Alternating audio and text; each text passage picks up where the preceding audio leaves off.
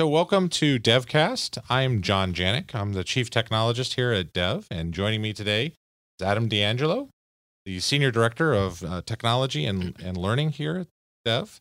And we've got a great show packed full of content for you today. We're going to be talking a little bit about procurement and innovations in procurement.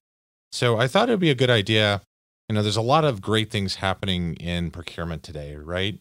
And I thought it'd be a really good idea to kind of start a conversation around what does it mean. So the National Contract Management Association is having their big conference today and tomorrow, and then last week Acquisition X was down somewhere in the South. I can't remember exactly where, but we're having all these great conversations around procurement right now, and so it seemed like really timely and an opportunity to talk a little bit about what's happening in procurement that we see in Dev.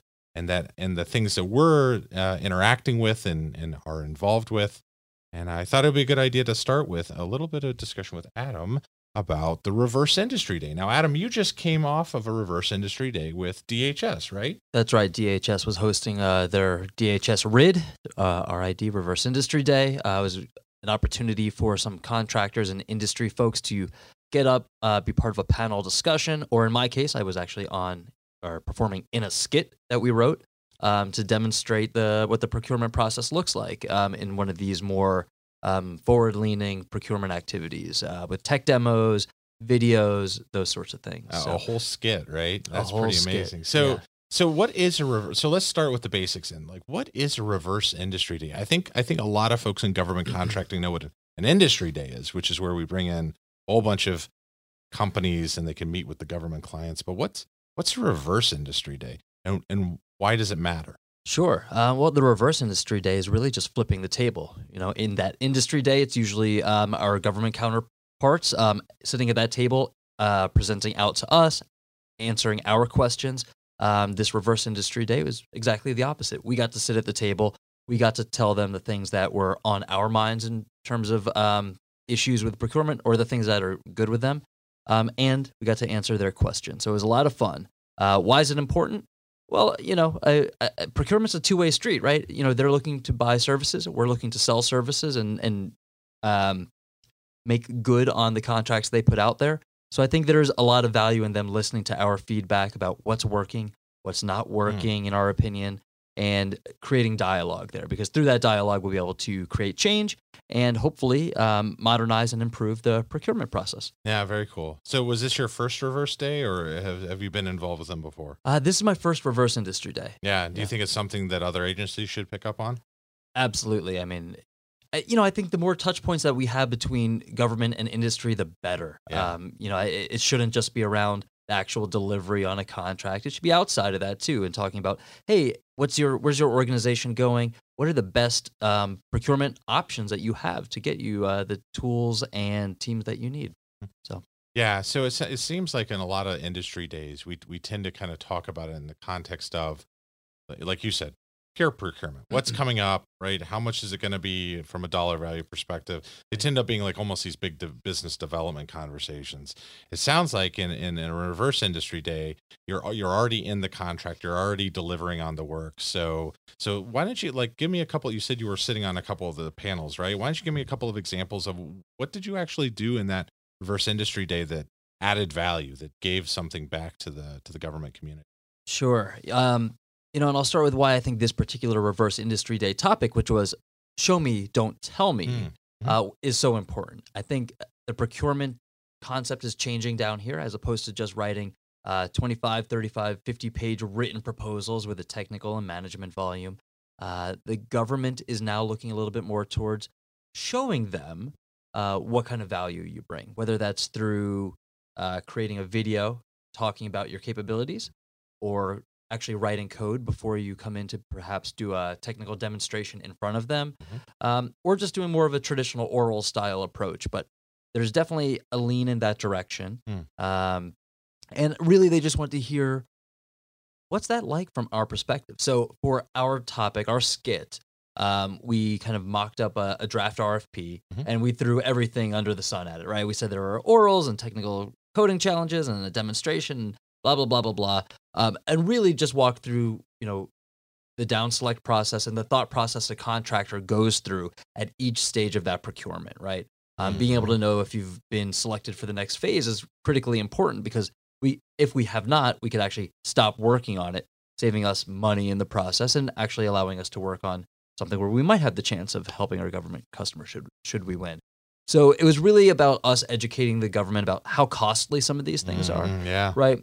Down here, we're all geared as contractors towards writing written proposals to respond to an RFP. But many of us aren't staffed specifically to be doing these technical demonstrations, which I don't think the government realized how time intensive and labor intensive they were. So that was a big part of our message, or my message especially, saying, look, we can't be, throwing all of our technical folks at this. One, they're all billable right now, probably working for you today. So you're really just taking money out of your own pocket, right? To be able to do big technical demonstrations. But two, these projects are huge that you're asking for. I mean, you're asking for months of work to be done in maybe a 2-week period. So it's very difficult and draining on not just us as a company, but on individuals. And we were trying to relay that information to them, let them know that they should target what they're asking for. Don't ask for, everything in the kitchen sink, because that's really not going to help them procure the services they need. Think a little bit more about what you specifically need. Have good metrics on how you want to judge that, and relay that information very clearly and concisely. I think working with, writing a statement of work or an RFP that your technical folks are going to deliver to, rather than maybe a folks with more soft skills that are creating a written proposal, is very different, right? Technical folks require a different level of granularity and clarification. And I could tell from past experience, we've spun our wheels around things that might have been a little ambiguous, and that's a problem when you're trying to deliver a technical solution in a small amount of time. Yeah, code and pros don't really share a one-to-one relationship in a lot of cases, do they? No, not regularly. Yeah, that's awesome. So, do you think the message was heard? I mean, so when I hear you say those things, I agree with you, right? So, as somebody who's done contracting on the government side before I left government, I think it's very easy for government employees to not have a lot of I won't say empathy, but not really understand the context, right? Because most government employees are centrally funded. Most government employees are looking at kind of mission delivery, and they're willing to take whatever help they can get to get them to that destination, right? And so a lot of the cases that they have to deal with, being faced with decisions like, hey, how do we think through a $10,000 or $15,000 investment on a tech challenge response, is not something that even enters their mind, right?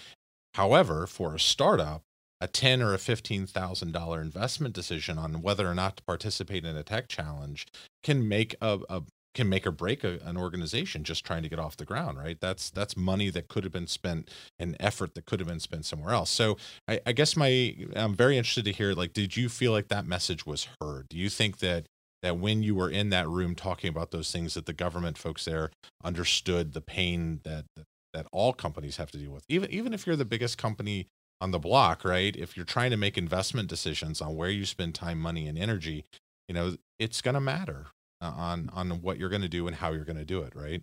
Absolutely. I do think the government was very, very, very keen to listen to us. They came up to me afterwards, had a great conversation with a number of folks about, oh, wow, we didn't know that, these types of tasks take so many resources to complete. We weren't trying to get up there and be judgmental and tell them, well, this is exactly how you should run your procurements. It really wasn't about that. It was really about the education of what it looks like from our end. A day in the life, when we're sitting in there making that bid decision or deciding, okay, should we release more money to continue going after this procurement? Those were the decision points we wanted to walk them through, and what's going on in our mind, just to give them an awareness. And I think it was very well received. That's cool. It's like a real retrospective for government, huh? Yeah, absolutely. They don't know what it's like. Not everybody on the government has been on the industry side. Yeah, that's very true. I've never worked in government, so I don't know their perspective as well, which is why going to a traditional industry day is always a powerful tool for us industry folks. We get to learn a little bit more about what's driving that organization. So I Yeah. think, getting to reverse the table was a lot of fun, and I think everybody learned from Yeah, it. very cool. Yeah. Look, definitely so I guess we'll have to look and see when the next one's on the schedule going to be. It sounds like there's definitely a trend there for trying to get more folks that are doing these kinds of activities in front of broader government groups, right? So we want to try and encourage that.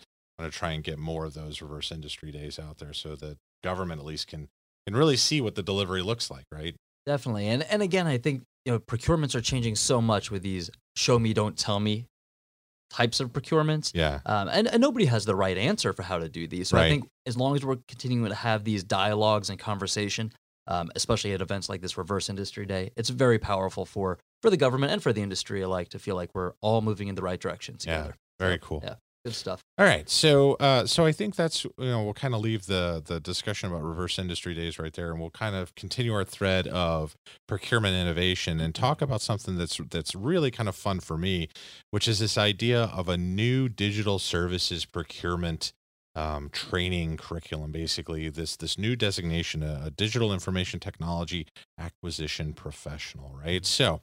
If you haven't heard about this, it's been in process now for I guess almost a year now, right? So the program is designed. It's being piloted with USDS, and I think Defense Acquisitions University is doing some work with it, and GSA, right? And they're all working together to kind of try and create a training curriculum and a career path that really takes a contracting officer and empowers them with the knowledge, skills, and abilities necessary to really make smart digital procurement decisions, right? Because, as we just talked about with the Reverse Industry Day, digital procurement is a lot different than your traditional buying stuff off a shelf at 10,000 units that you would normally have. In fact, this kind of reminds me of a conversation that was on LinkedIn just recently with Rush Sharma over at Public Spend Forum, where he was saying that, he's been finding that organizations are having a tough time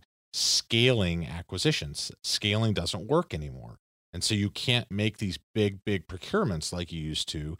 They just don't work like they used to. So I'd be kind of curious. So, obviously with your Reverse Industry Day experience, that's been really great. You've had an opportunity to engage with the government, give them a little bit of feedback. Have you had a chance to meet any of these new DITAP professionals? And if you haven't yet, like, what would be your message to them as they're kind of coming to the table with new skills and abilities, new vehicles for procurement? Because these professional tracks are supposed to teach them all the different tips and tricks on how to buy digital, right? How to buy new digital techniques. What would be your advice to them? Wow, that's a big question. It Giving is. advice on I this. just like to load it up Yeah, there. thanks for that. No, so I don't know if I've met anybody who's what are they called? The DITAP, right? The DITAPs, right? Okay, DITAP. Okay, I don't know if I've met a DITAP yet. But if I were gonna give them some advice, I would say it's similar advice to what we were giving out at Reverse Industry Day, right? It's if you were writing a procurement, if you were trying to procure digital services, make sure you're involving technical people in that conversation. Oh, interesting. Right? Yeah. Make sure the language is correct. Make sure that you get a very true sense of what it really is to deliver, what you need specifically to deliver on a set of work, right? Mm-hmm. I would also add that adding in your customer, right, is very important. So frequently we have these government agencies and their IT organizations are running their procurement, and not regularly, not always, but sometimes they forget about the customer. Right. And these, especially these show me, don't tell me, they don't always focus on how well a contractor may or may not understand the mission and what you're actually trying to deliver for the customer. It's very strictly technical, right? Yeah. 1 + 1 = 2, but that's not always the case here in the federal space where you're working for, that end user who's on that mission side. Right. Sometimes understanding the nuance of that mission is even more important than the actual technical capabilities. So I would make sure that we don't lose sight of the customer as we're trying to do these new digital procurements and change the way procurements are run. Yeah, I mean, like it's a really great point, right? It's so important to remember that agile works because it's delivering value for the end user faster, right? And no matter how technically proficient you are, if you're not giving something of worth to the person who needs it, doesn't matter, right? That's absolutely right. I mean, I remember helping to prove out, a continuous integration, continuous deployment, a DevOps pipeline a few years ago for one of our customers, and this was the end user customer, not the OIT shop, right?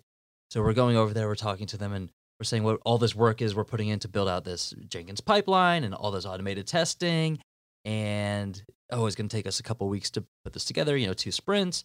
And they're like, okay, so what's in it for us at the end of this?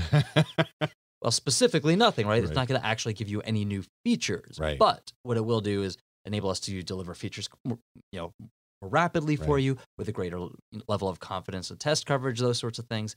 But that doesn't always equal the shiny sort of, the shininess of a feature that they've been wanting for a long time. So selling this to the mission side is very important as well, because it's not just technology for the sake of technology, right? It is all about delivering for the mission, and how do we get them engaged in this process. Yeah, and accelerating that delivery too, right? Because Absolutely.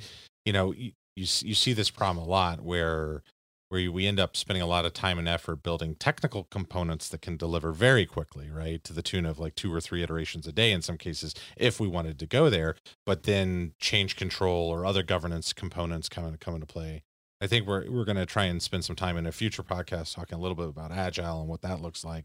But from a procurement perspective, it's important to keep in mind that we're trying to drive value, right? And so those conversations don't necessarily need to go down a rabbit hole on technical, but they do need to be user focused, right? They need to be very, very much focused on how do we add value to the mission. Absolutely. Yeah. Value is the main thing that we're trying to deliver, and the government should be trying to procure. Okay.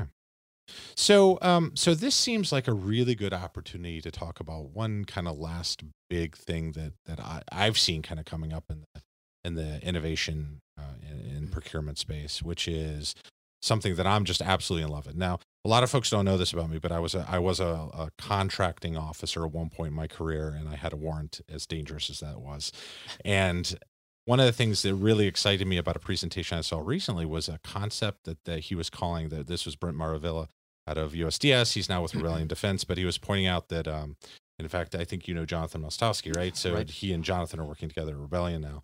And one of the things they were talking about was this idea of co-designed procurement, which is really amazing to me, right? Because we talk about this in terms of, we always talk in DevSecOps about shift left, right? Get it as early in the process as you can.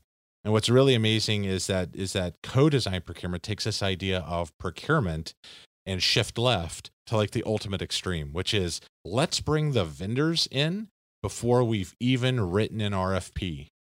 And so I had an opportunity to see this at the latest Agile Government Leaders Summit that was just a few weeks ago. And I got to say, I'm super excited about it, because I think when we talk about how do we deliver value, how do we deliver better, how do we deliver more frequently, a lot of this comes to your point about how do we connect in the human-centered design and design objectives and what we're actually trying to put on the table with those technical constraints that we have, and bring them together in a realistic way. And we can do so much work, right? I know you've worked on a lot of contracts over the years, and I've been working in and out of government for a long time too. We spend so much time and energy just spinning our wheels on like, well, what does the environment look like? Right? And understanding what the environment looks like. And you can imagine that if we had the opportunity to have those conversations before the proposal ever even got put together, it could fundamentally change how much more value we can drive out of a proposal response, right? We can really get in there and tell the government that this is what you need. We know because we were participating, or a company that we trust was participating, and now we can build out some of what we're doing. So, I've been really very much enamored of some of this stuff.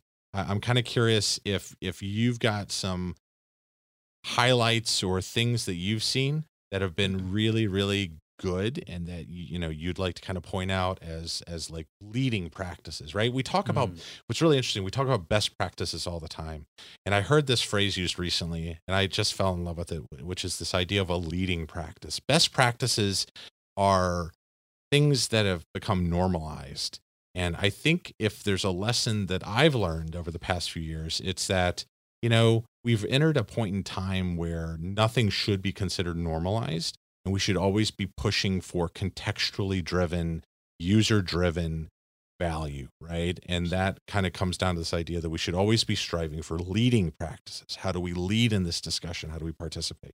So I'm curious, so code design procurement is just something I'm absolutely in love with. What have you seen recently that you thought was just amazing? Well, I can't necessarily say anything stands out as amazing to me. But I will say that some of the changes in procurement strategies are very interesting, especially as it engages technical folks, right? Yeah. I think we are less capable or interested, frankly, in writing a proposal response, and way more interested in showing you what our capabilities are, right? So these show me, don't tell me challenges are fantastic. We love writing code. We love coming in and performing a kind of a technical demonstration where maybe we're working on stories kind of in an agile format, delivering code, deploying code. That's fantastic. We love doing that. I think it's a great way for us to show off what we're capable of as opposed to writing to it. Yeah. I think there's a lot of value in the government as well to see, how does this company, how does this team typically operate and how do they act? I think there's a lot of value in this for the government. The one area that I'm still unclear about, and I think a lot of folks are, is how do you actually ensure that team or a subset of that team who's in that technical challenge with you is the team that actually comes in to deliver should you win. Oh, interesting.